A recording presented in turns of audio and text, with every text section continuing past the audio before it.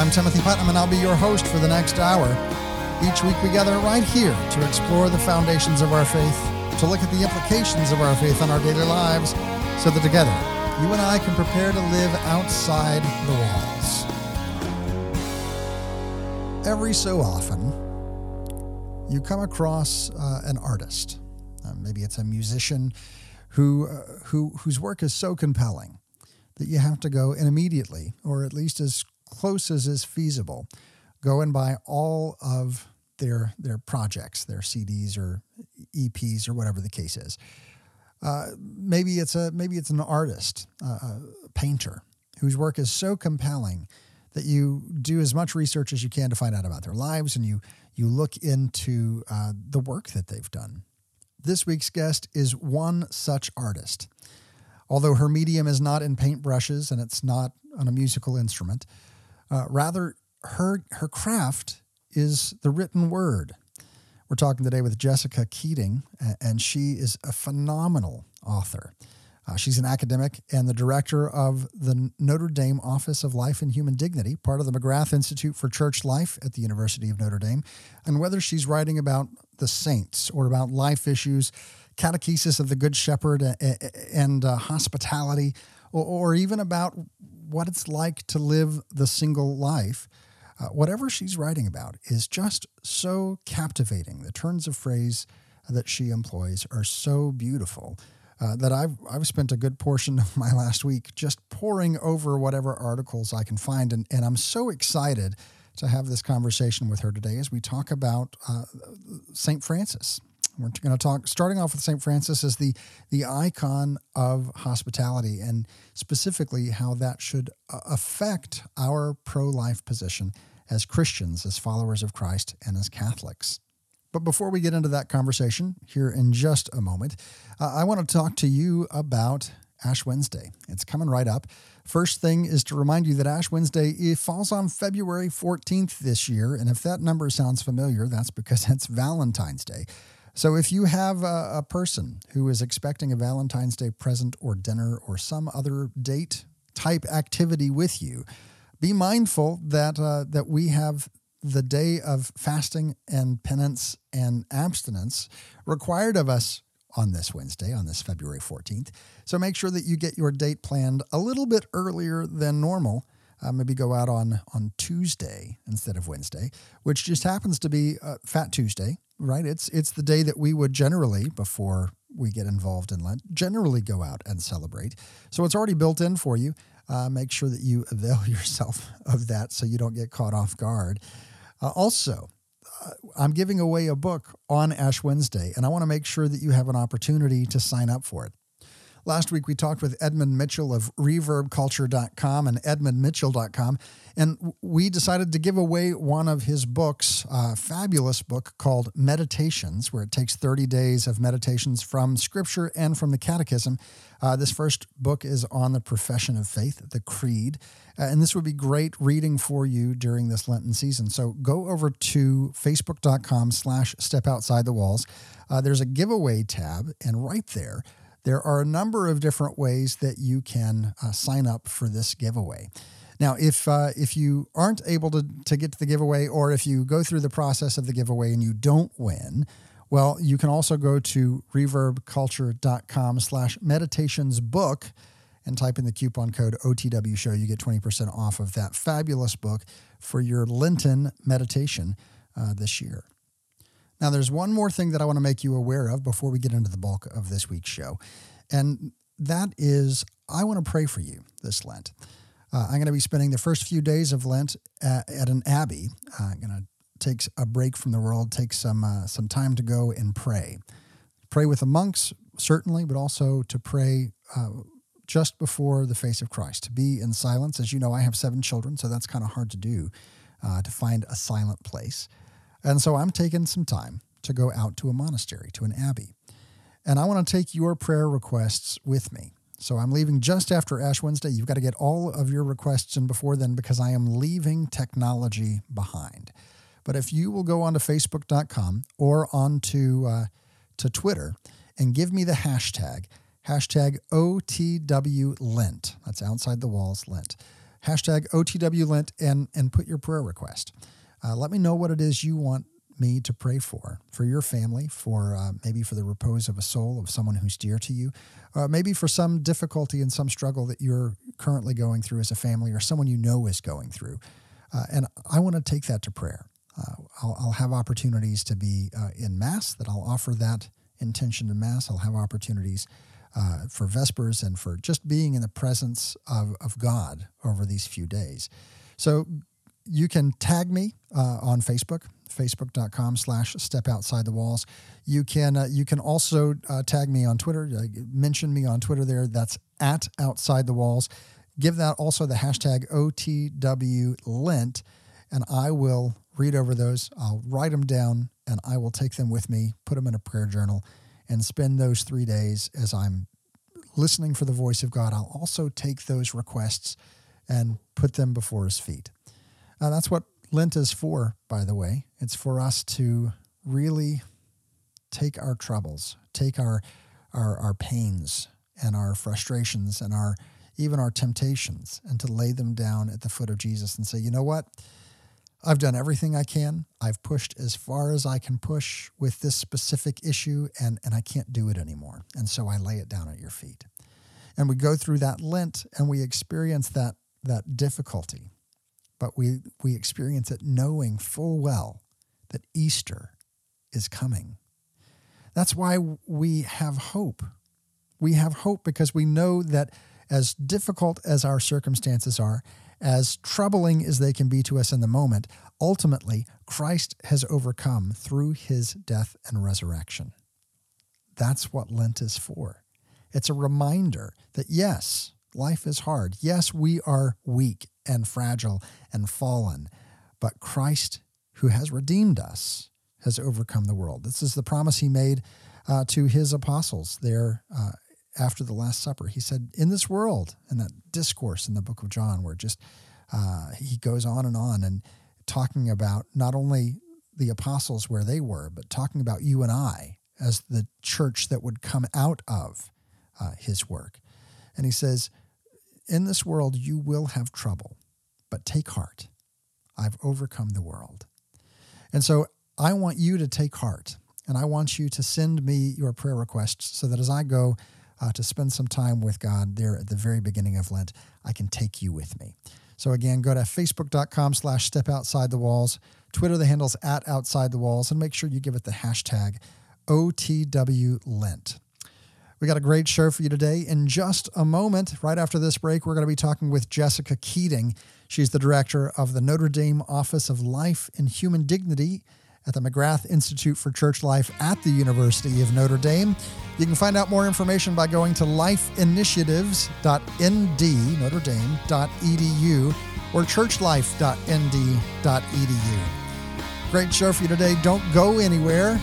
Unless, of course, you're going to go over to social media, facebook.com/stepoutsideTheWalls, Twitter, the handle is @OutsideTheWalls, or even over to our website, OutsideTheWalls.com. But if you do go over there, don't go away too long, because we'll be right back right after this. You're listening to Outside the Walls.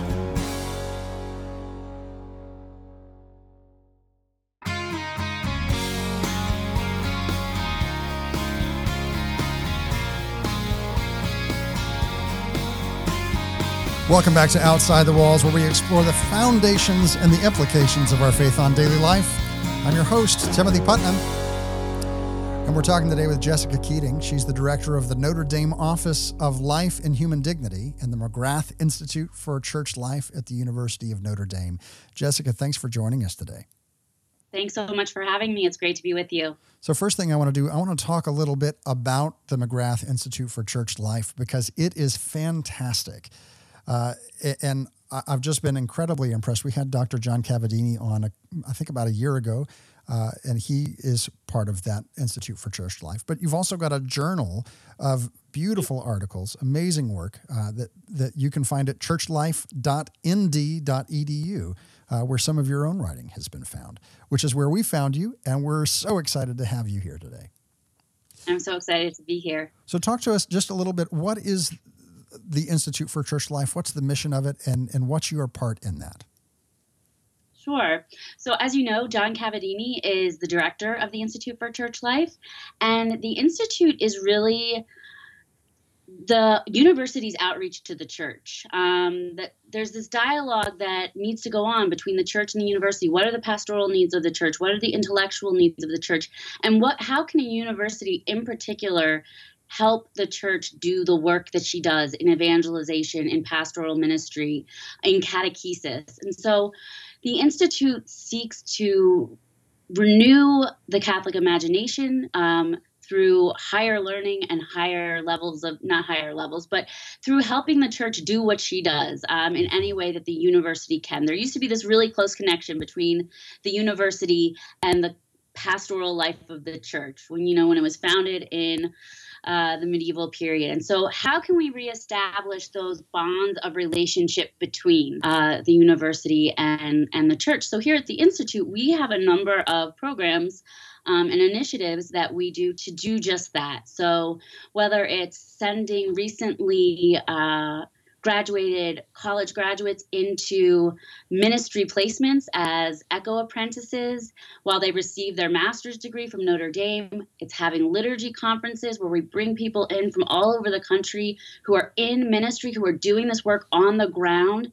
We work with teachers in science and religion. We work with high school students in the Notre Dame Vision conferences, and that also draws in our undergraduates who serve as mentors in faith. So we do a lot of different points of outreach to the entire church over her, entire life cycle and in all of her apostolic missions and sacramental work.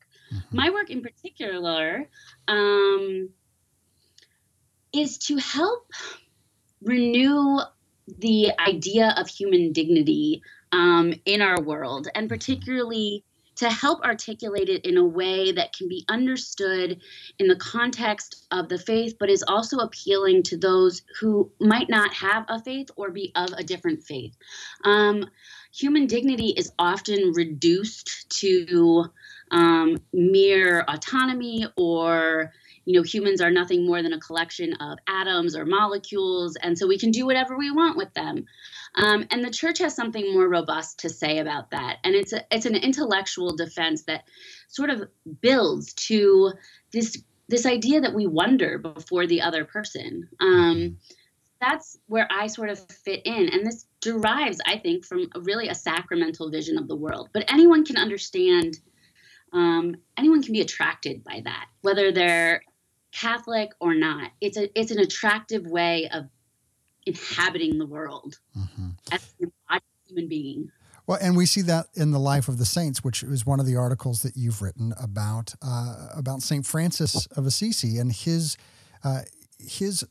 really recognizing the dignity of the human person in a way that maybe wasn't common in his time frame. You read a hagiography about him that really brought this out to light.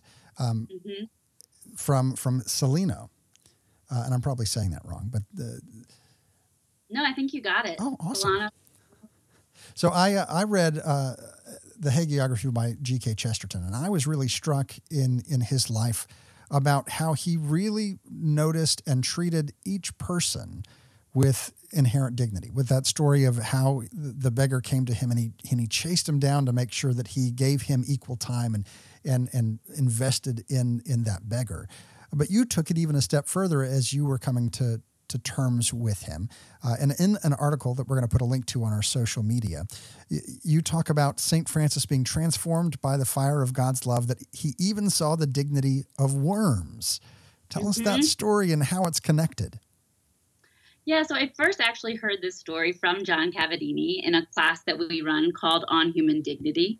It's a 1-credit class for undergraduates to introduce them to the matrix of this concept as a lived reality. And I was just so struck by that habit that St. Francis developed to see even who cares about worms? Nobody. They get washed up. They're disgusting. Even as a kid, there was a song we used to sing about being hated. Nobody loves me. Everybody hates me. Think I'll go eat worms. So this association with worms of being sort of the the excrement of creation. Mm-hmm. And that Francis was so consumed by God's love that he even sees in God an image of the crucified Christ, because Christ takes the words of the psalmist, and the psalmist says, I am a worm. I'm Mm-hmm. nothing more than this basis of base creatures, and treats that worm as he would treat a human being, to protect it, to move it out of the way, to see its inherent goodness for what it is. And so this idea that like human dignity and respect for creation are somehow in conflict, I think like the saints really show us that it's not one thing or the other, that being a Christian is always sort of choosing both. I was listening to Helen Prégine yesterday, and she talks about the two arms of the cross, Hmm. and that for being a Christian, you are taking both arms and spreading them out so that you're able to love, people who have been victimized and victimizers, that you are able to see the goodness of all of creation as a gift from God. Mm-hmm. If you're just joining us, we're talking today with Jessica Keating, director of the Notre Dame Office of Life and Human Dignity. And this is something that I think we very often miss. We get focused in on maybe one specific pet issue, whether that issue for us is the issue of abortion, or whether it's the issue of immigration, or whatever that pet issue is for us. And we focus in so hard in a narrow way on the very important matters to that issue, that we lose sight of the broader picture, that not only is humanity imbued with the image of God, and therefore incomparable worth, incomparable dignity, but all of creation is a gift from God, and is his creation, and should be treated with a certain dignity, just as you would, if you're borrowing something from a friend, you're going to treat it with the dignity that you owe to that friend. And so we who are borrowing this earth from God and from future generations, we have a certain amount of respect that we owe not only to our fellow humans, but to the worm. Yeah, it's that sort of seamless interweaving of what it means to be stewards of the earth, that we're not lords, we don't have dominion over other human beings, over creation, but creation is going to be part of the resurrection. We know that there's going to be a new heavens and a new earth, and that is starting now. If we believe in the message of the gospel, that starts now. It hasn't reached its fullness. Christ hasn't, but we are. Paul says, "I'm groaning. I'm groaning for the return of Christ, and creation's groaning, and that is all going to be part of the resurrection." And so I think like that's a really helpful way to see this integration.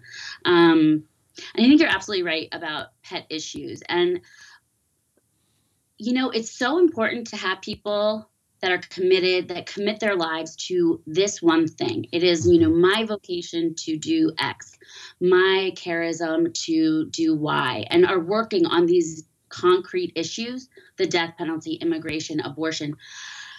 And that's what a Christian vocation is all about.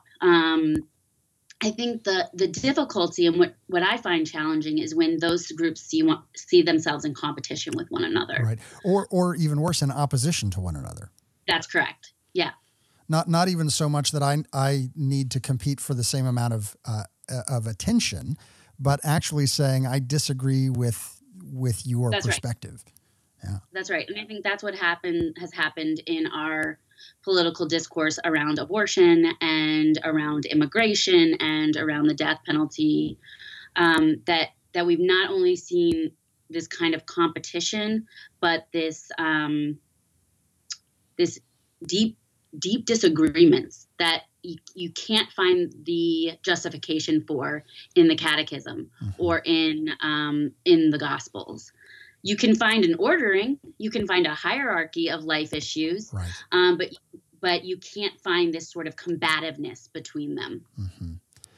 Yeah, I want to go back to something that you mentioned earlier. You talked about that the earth is going to be a part of the resurrection as well, and I think a lot of people get tripped up by the translation of a new heaven and a new earth, thinking that it's from a fresh start rather than a renewed earth. that Right. that this is just like we have a bodily resurrection, and yes, we're getting new heavenly bodies, but it is the one that I'm carrying with me. That's right. This is the one. In the same way, yes, we get a new heaven and a new earth, but it's the one we've got right now that has been reborn. That's right.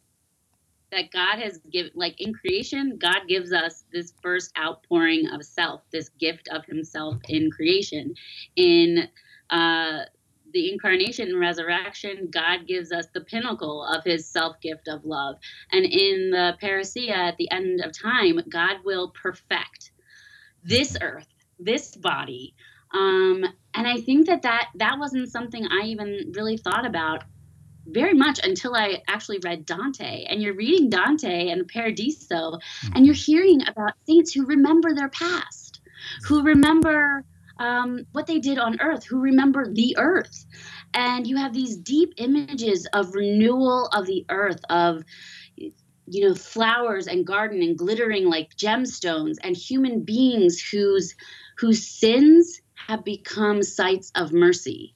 In heaven, people don't forget who they were. Everything becomes recast in the light of God's mercy. So we're not getting a brand new earth. It's this earth. It's this body. It's that person that I might not like that much. They will take us. That's our hope. Right. So all of a sudden it's like, okay, maybe I do need to go to the gym. I mean, this is the one. Maybe I do need to recycle. Maybe I do need to, patch up that relationship with that person that drives me nuts. That's right. That's right. We're talking today with Jessica Keating, director of the Notre Dame Office of Life and Human Dignity in the McGrath Institute for Church Life.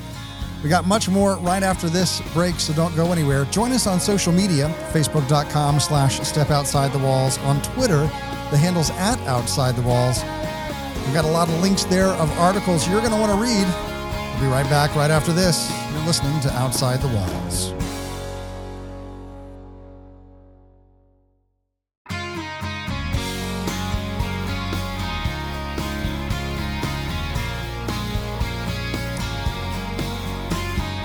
Welcome back to Outside the Walls, where we explore the foundations and the implications of our faith on daily life.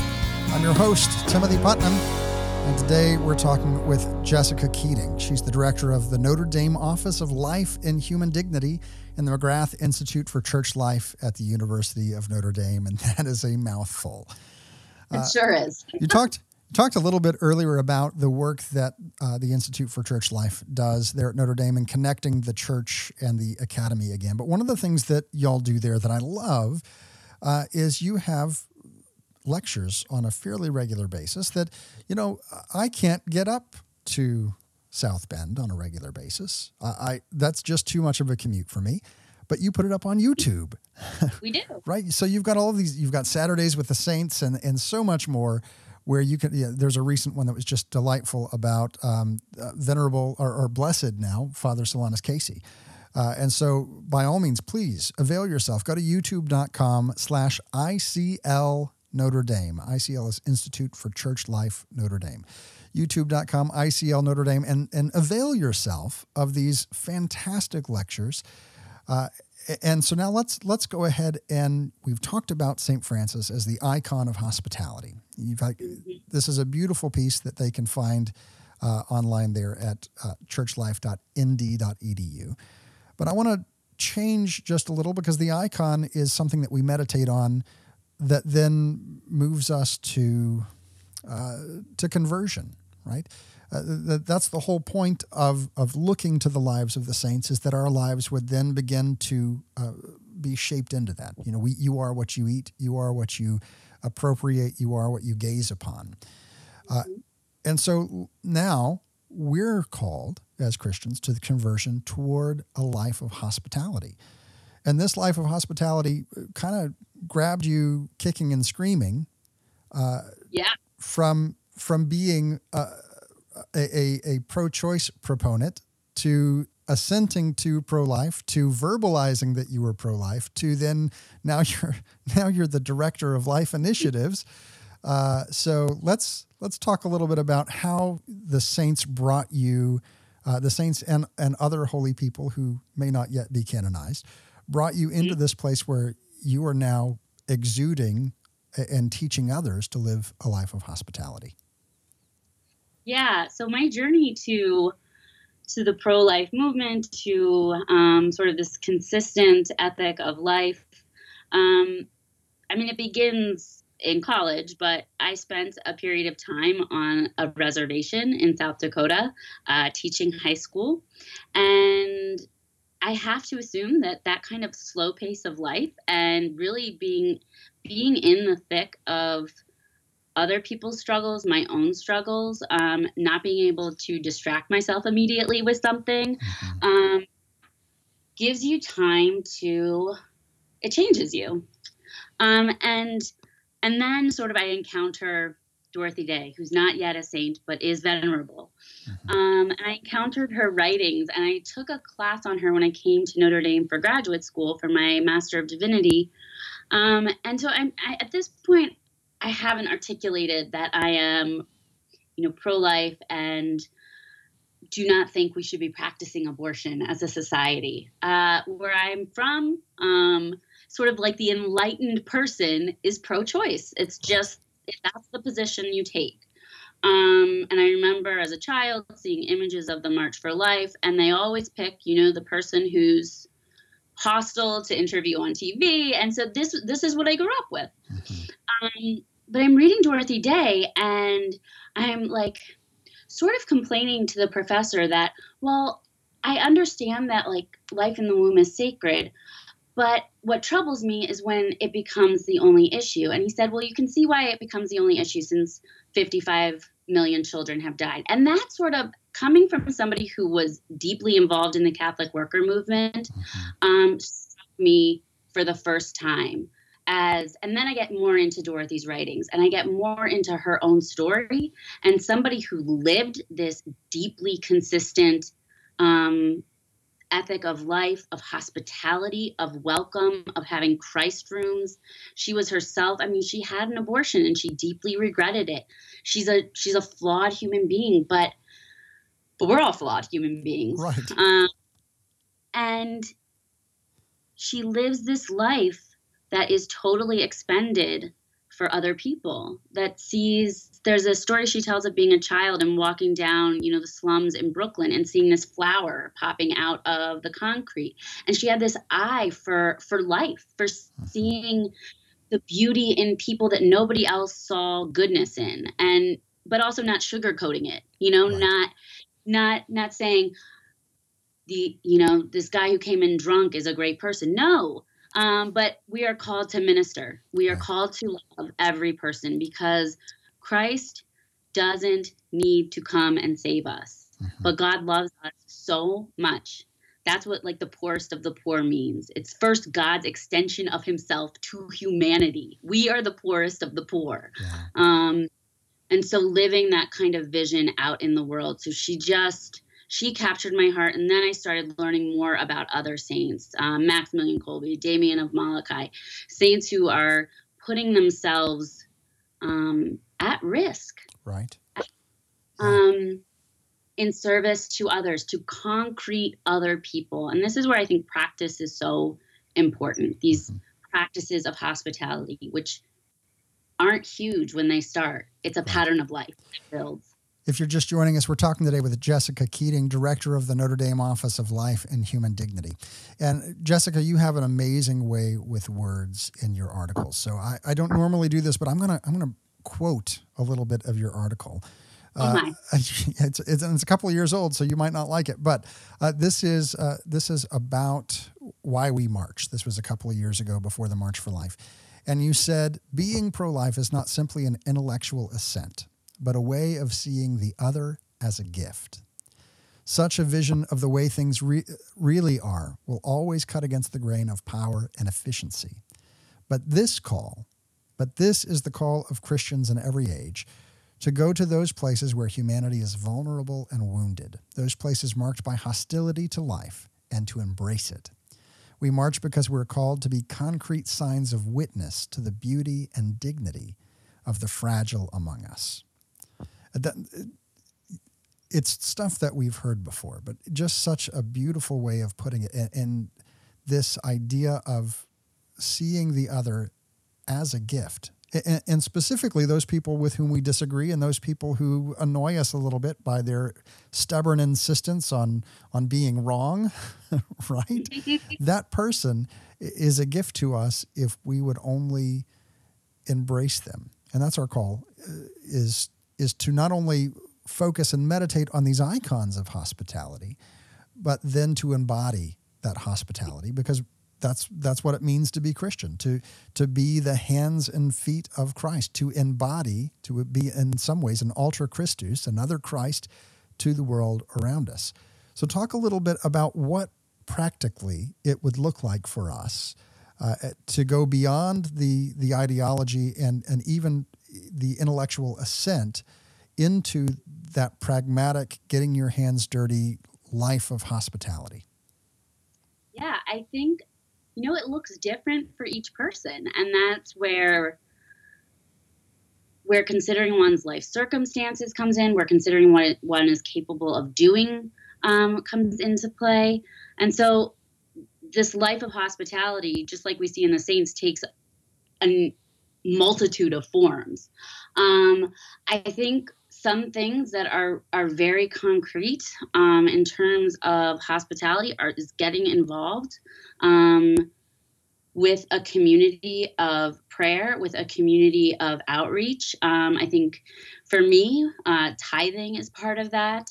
And so is being involved in my local Catholic worker. I'm, a distant sort of member, but it's important for these small practices that remind us we are not the center of the world.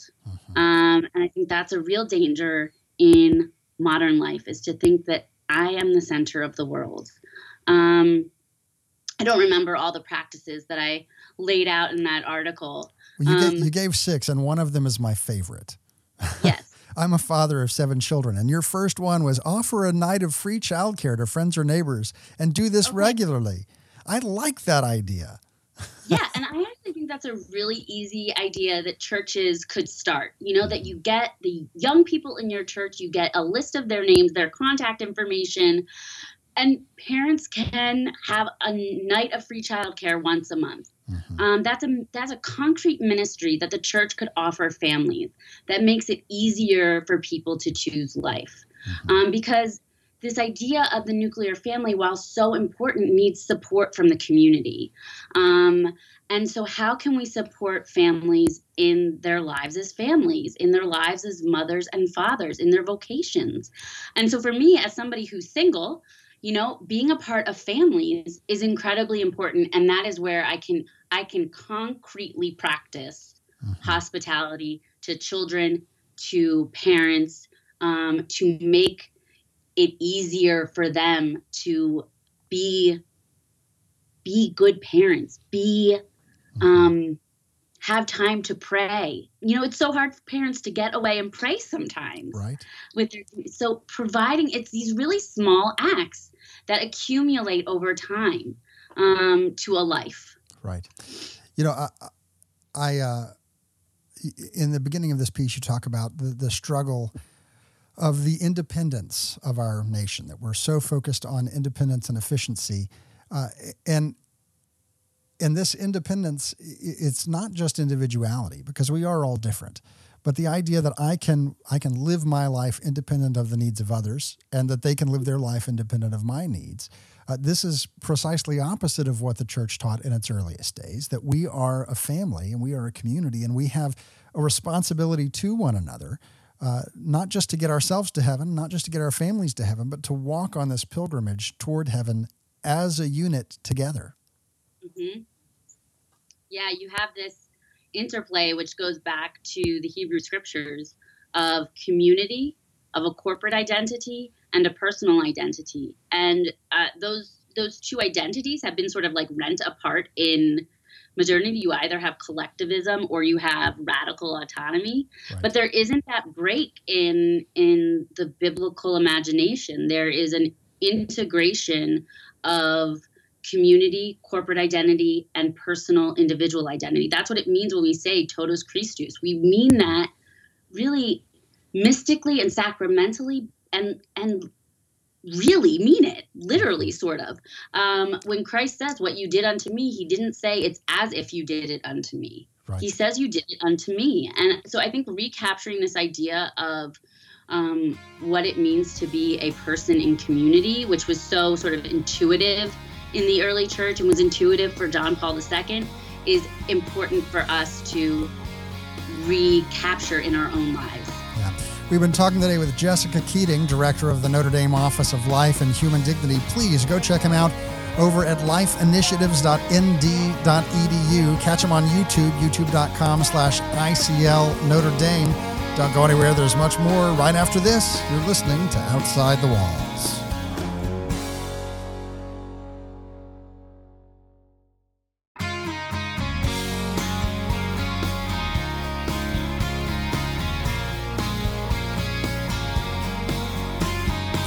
Welcome back to Outside the Walls, where we explore the foundations and implications of our faith on daily life. I'm your host, Timothy Putnam, and today we have been talking with Jessica Keating. She's the director of the Notre Dame Office of Life and Human Dignity, part of the McGrath Institute for Church Life at the University of Notre Dame. Seriously, I had the privilege of going to a symposium that was put on by the Institute for Church Life and the USCCB a few years ago. It's a symposium on pastoral issues in science and human dignity. And they've made all of those lectures, as well as all of the other lectures that they've done, they've made them available for free on YouTube. So go over to youtube.com/ICL Notre Dame, and that will take you to all those talks. They've got Saturdays with the Saints. They've got some just beautiful stuff. There's a recent one on Father Solanus Casey. And please go avail yourself of that. You know you're going to be watching YouTube anyway. Take the time and enrich your life a little bit with the academics of Notre Dame. If you've missed any part of this show, or there's someone that you know that really would benefit from hearing today's show, all of our episodes are archived over at OutsideTheWalls.com. Today's episode will be up just as soon as we're finished broadcasting here live. And you can share that on social media, send it in an email, any way you want to, and spread the word.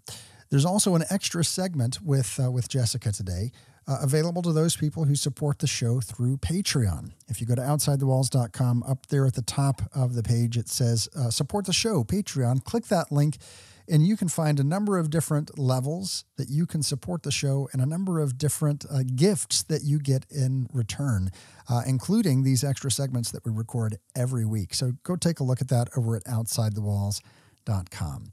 Let's turn our attention now to our reading from Scripture and from church history. And again, this is one of those times that the scriptures that are given to us in the lectionary just line up perfectly with what we've been talking about today. Our reading from Scripture today actually comes from this coming Tuesday, right before Ash Wednesday. And of course, it ties in our meditation from today into our Lenten observance as well. And this is the first reading of the day, and it comes from the book of James. Blessed is he who perseveres in temptation, for when he has been proven, he will receive the crown of life that he promised to those who love him. No one experiencing temptation should say, I'm being tempted by God, for God is not subject to temptation to evil, and he himself tempts no one. Rather, each person is tempted when lured and enticed by his desire. Then desire conceives and brings forth sin, and when sin reaches maturity, it gives birth to death. Do not be deceived, my brothers and sisters. All good giving and every perfect gift is from above, coming down from the Father of lights, with whom there is no alteration or shadow caused by change. He willed to give us birth by the word of truth, that we may be a kind of firstfruits of his creatures. That reading comes from the book of James, chapter 1. And our reading from church history comes from this past Thursday out of the Breviary, and it's an explanation of Paul's letter to the Galatians by St. Augustine. The apostle says, "Be like me, for though born a Jew, by reason of spiritual discernment, I now consider carnal things of small importance." And he adds, "For I am as you are, that is to say, for I, like you, am a man." Then he tactfully reminds them of his love, so that they will not look on him as an enemy. "Brothers, I beseech you," he says, "you did me no wrong. as if to say, do not imagine that I want to wrong you. And to have them imitate him as they would a parent, he addresses them as little children. My little children, with whom I am again in labor until Christ be formed in you. Actually, here he is speaking more in the person of Mother Church than his own. So too, he says elsewhere, I was gentle among you, like a nurse fondling her little ones. Christ is formed in the believer by faith of the inner man, called to the freedom that grace bestows, meek and gentle, not boasting of non-existent merits, but through grace making some beginning of merit. Hence, he can be called my least one by him who said, inasmuch as you did it to the least of my brethren, you did it to me. Christ is formed in him who receives Christ's mold, who clings to him in spiritual love. By imitating him, he becomes as far as possible to his condition what Christ is. John says, he who remains in Christ should walk as he did. Children are conceived in order to be formed in their mother's womb. And when they have been so formed, mothers are in travail to give them birth. We can thus understand Paul's words, with whom I am in labor until Christ be formed in you. By labor, we understand his anxiety for those with whom he is in travail, that they be born unto Christ. And he is again in labor when he sees them in danger of being led astray. These anxieties, which can be likened to the pangs of childbirth, will continue until they come to full age in Christ, so as not to be moved by every wind of doctrine. He is not therefore talking about the beginnings of faith by which they are born, but of strong and perfect faith when he says, with whom I am in labor until Christ be formed in you. He also refers elsewhere in different words to his being in labor when he says, there is the daily pressure upon me of my anxiety for all the churches. Who is weak and I am not weak? Who is made to fall and I am not indignant? Today's reading comes from St. Augustine's explanation of Paul's letter to the Galatians. And this, I think, is just a very good summation of our conversation today and a summation as we begin moving into the season of Lent. The question we're faced with today is, have we been fully formed in Christ?